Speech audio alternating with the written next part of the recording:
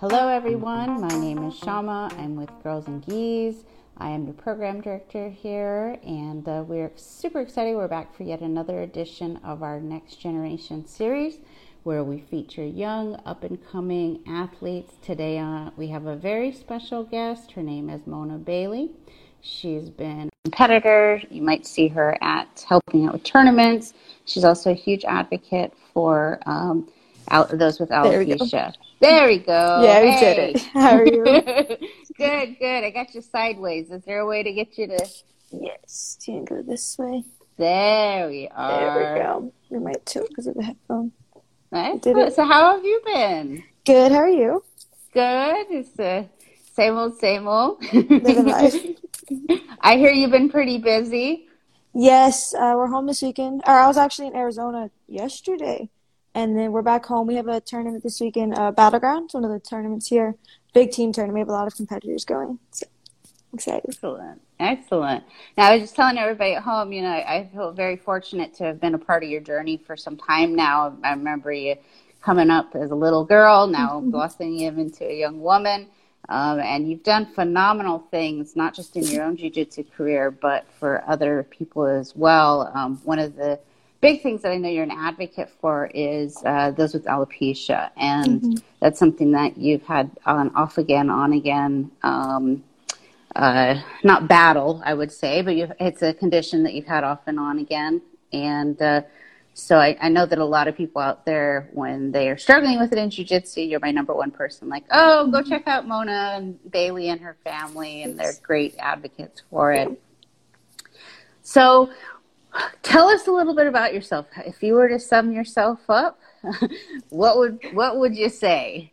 I'm Mona Bailey. I am 17 years old. I am from Houston, Texas. Train out of Cross and Gracie, Houston. I've been training I make 8 years in August, actually.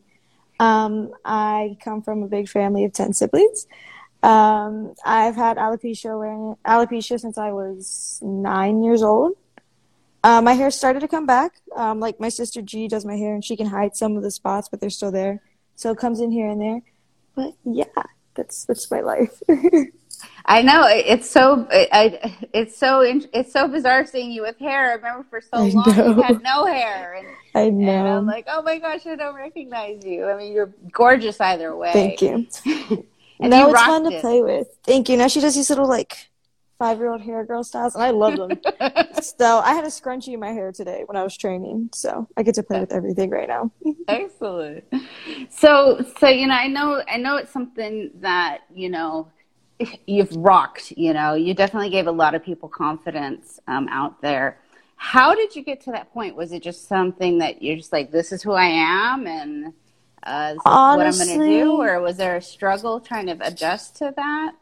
Not at all. I remember my mother started doing my hair, and she found a dime-sized bald spot in the back, and there a few more started to pop up, and so they took me to the dermatologist, and my siblings didn't know. I got them to school, and they were confused as to why. So they took us, and we went to a good amount of doctors until the last one finally told me it was alopecia. So they brought somebody into the gym to kind of explain that, she's going to look different, she's going to lose her hair, but it's nothing serious. She's still the same person. So they did that for the gym. I remember my parents circled up the whole family. And after they told my family, we did a big group hug. And then at one point, I had, more bald spots than hair. So they ended up having to shave my hair for a wig, for my head to get fitted for a wig. And I was smiling in that picture. My brother did it with me, and my dad did it with me. So I honestly have never felt why me? Why do I have this? I was always okay with it. And then when my hair started coming in, I'm like, okay, this is fun too. It came in a while before we started letting grow out, but it was still spotty. There was more hair than bald spots, and I had my eyebrows and eyelashes back. But when I would let my hair grow, my parents would say I looked like a chia pet, and that I wouldn't compete. So we would always shave it before tournaments. But then quarantine came, and I wasn't going anywhere, so we finally let it grow out. Oh, that's amazing. That not a lot of people, I would say, in general, have the confidence that you do. So it's really awesome to see somebody your age that has that. So how did you get started in jiu-jitsu? What kind of led you down this path? So, like I said, there's 10 siblings. My oldest brother mentioned it to my parents, but he actually never got into it. The three oldest were already like adulting, working by the time we started. So my brothers John and Jalen started first, and then Mark started, Dominic started, I started, and then two girls, Gianna and Janella, started right after. So we've all been doing it. A few of us did kickboxing right before jiu-jitsu, but we all started doing jiu-jitsu, and we were there all the time. So then my parents started doing it because they're like, we're here, why not? So at one point, there was all 7 kids competing together and training. For a while, my older siblings, grew up, started adulting. The girls took a break, so it was Dominic and I by ourselves for a while. But now my sisters train a lot with us, so it's mostly us 4 right now. And my sisters actually took a break from competing, and they are both competing tomorrow with Dominic. So awesome! So it's a family affair. Yes, we spend so much time at the gym. That's all we do. I bet. And traveling too, because now you started to kind of step up, and not only are you competing now, you're actually helping run tournaments as well. So you're learning like the in and outs of actually the business side of that. Actually, my dad and Dominic are at a tournament right now setting up for it. But it's good to see both sides of things. We work Nagas, so, we get to travel, and if there's ever a purple belt they need, I get to jump in and compete. So it's fun to see both sides of things. Absolutely. So what are your goals moving forward now that you kind of see that, I know your parents help run an academy, and now you also are helping with tournaments. Is that something that you see in your future? Is this your path, or is there any other passions that you're pursuing? Mostly jiu-jitsu. I just started Muay Thai again because I think it would be fun to at least do one MMA fight, get it done. But mostly jiu-jitsu. I want to open my family gym. I want to compete and train. I just got my purple belt not too long ago. So heavier, bigger competition that I've been going with, and it's super fun. Working the tournaments is always a fun part of things. I think we would keep doing that. Dominic and I have recently started to ref a little bit since we got purples, but I think this is where I want to go with for my life. Do you like reffing? Is that something? I know for me, it's always been like, oh my gosh, I don't want to make those calls. I feel like it's so awkward just standing there judging people, especially white belts, to be going. And I'm like, I don't think that's what we're supposed to do. But it is pretty fun. And, I usually get the really big dudes. So I'm like, okay, I'm little, you're big. Don't kill Mona. And, but no, it's super fun. I get to make friends with everybody. And the Naga referees really take care of us, too, making sure they correct us if we need to. And if somebody talks, stupid to us, they'll get on them real quick. No, that's good. You got some backup. I do, yeah. It is fun. At what point was it that you said, you know what, this is something I could do for the rest of my life? Was there this moment, kind of that aha moment of, oh, this is what this is that missing piece? Or was it kind of just a gradual, hey, this is what my family does, and I'm just going to do it? No, I mean, coming up as a kid, it was mostly we're all here, let's do it. But I think once I started teaching, I realized that, this is what I want to do, and competing, I want to compete all the time. And I love teaching. I think I'm a very good teacher. I teach my babies at the gym. And I've gone around and started teaching seminars. I actually have a seminar on Sunday, an all-female seminar here in Houston, or in Huntsville. But honestly, I think teaching is what I want to do. I've gotten better at it. I'm a very low talker, so I've learned how to use my big girl voice and everything. But, yeah, that's what I want to do. Yeah, I find that when I was teaching more, that it actually helped me be a better practitioner, because 100%. I have to break it down. How can I explain this? It's just not just me going off of instinct and muscle memory. I actually have to use my words, right? And my actions. Yeah. So it's a skill. It's good that you're learning that at your age. You're doing a lot more than most kids your age, that as far as so you're getting a lot of adult responsibilities very early on. It's going to help prepare you. I joke about it because my professor, Jared, I'll call him right before little kids class about what to teach or something. And I'm like, look at Mona adulting all by herself. He jokes with me. But it's fun. No, I think you're going to get a step ahead, because these are not experiences that a lot of kids your age have. A lot of them are out unfortunately, some go down a path that may not take them to places that we want them to go, and so you have such a nice structure and support system, it looks like, that it's going to really kind of nurture whatever you want to do in life. 100%.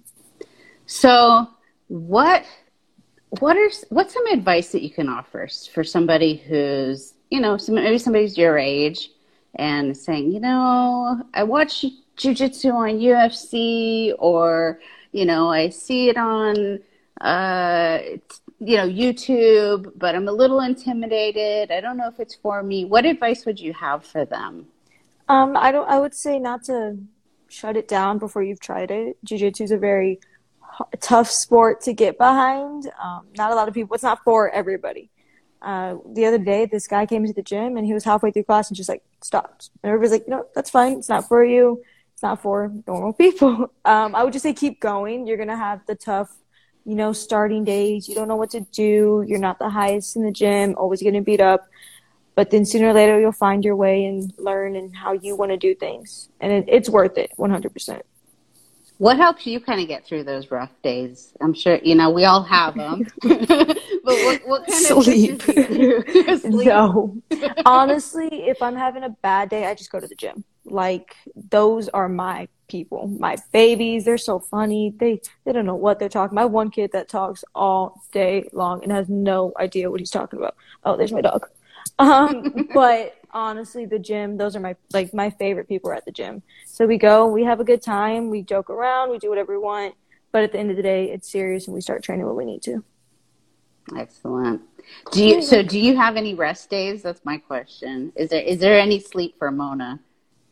So I need 8 hours a night plus a nap. Okay. Hold on, put it down. There you go, puppy. So I sleep a lot. I'll sleep either in the car to the gym or at home in between trainings. But no, mostly it's not rest days, it's less training days. Like Mondays and Wednesdays we work out in the morning, so we don't train. Tuesdays and Thursdays we train morning and night. It depends if we're traveling or not. I'll kind of get a break. We're driving Fridays, we're working Saturdays, and we drive back Sundays. We'll hit an open mat if we can, but those are when we rest. But if I'm home, we're training. And then Saturdays and Sundays we train in the morning, so we get the nights off. But I'm training every single day. That's a lot of training. With all that bit, yeah. But like I said, we leave my house at 4, and we'll get to the gym around 4:30, and we're there until 9 o'clock. So that's an all-day affair. So you live at the gym. Basically, yes. I know sometimes with people who are couples or siblings, they have a hard time training with each other. Is that something that you've ever experienced with any of your siblings? So Dominic and I do everything together. I train Dominic's my partner every single class. We have the same spot on the mat. We used to roll a lot together, but then we would get very petty with each other. One of us would go a little too hard, the other would get mad, and then we would go for blood. So we'll still train here and there together, not every day. But now it's more flow. He'll still try and beat me up and break my foot 5 times, but it's more fun. My sisters and I usually have normal rounds, but Dominic and I, since we do everything together, it gets to be a mess. Yes. So a little bit more of a competitive edge there. We've grown up though. We've gotten better. We don't do that anymore. It's more him trying to take me down with all these fancy ones, and then I'll do little spinny stuff, and then he'll sit back for an ankle lock, and then that's how our rounds go.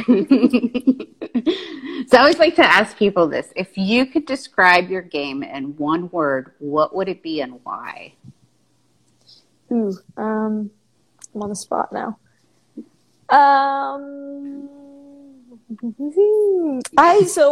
I talk a lot. One word does not do justice for me. Okay, you'll get a sentence. Take a whole sentence. Okay.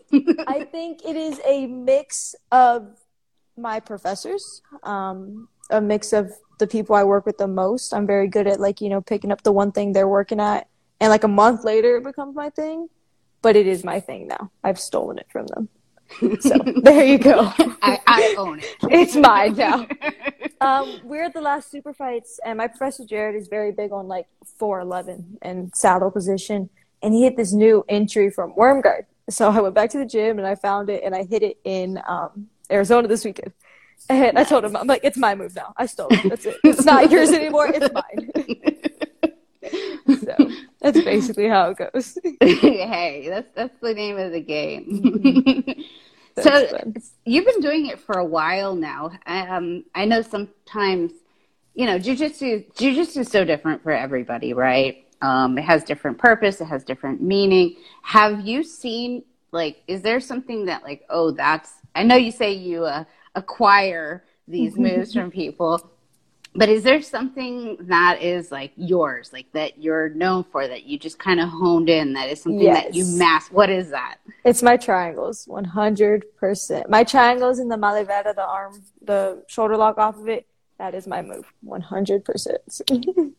That's what we got to watch out for with you. Yeah, that is my thing. And since we got purple, Dominic and I started working with Professor Jose, like right after we worked, the new fancy footlocks and everything. And I hit it all in one super fight. Nice. And I went and I took a break from triangles because, they started hurting my knees and everything. So during training, I wouldn't go for them. But now when I compete, that's literally all I hit now.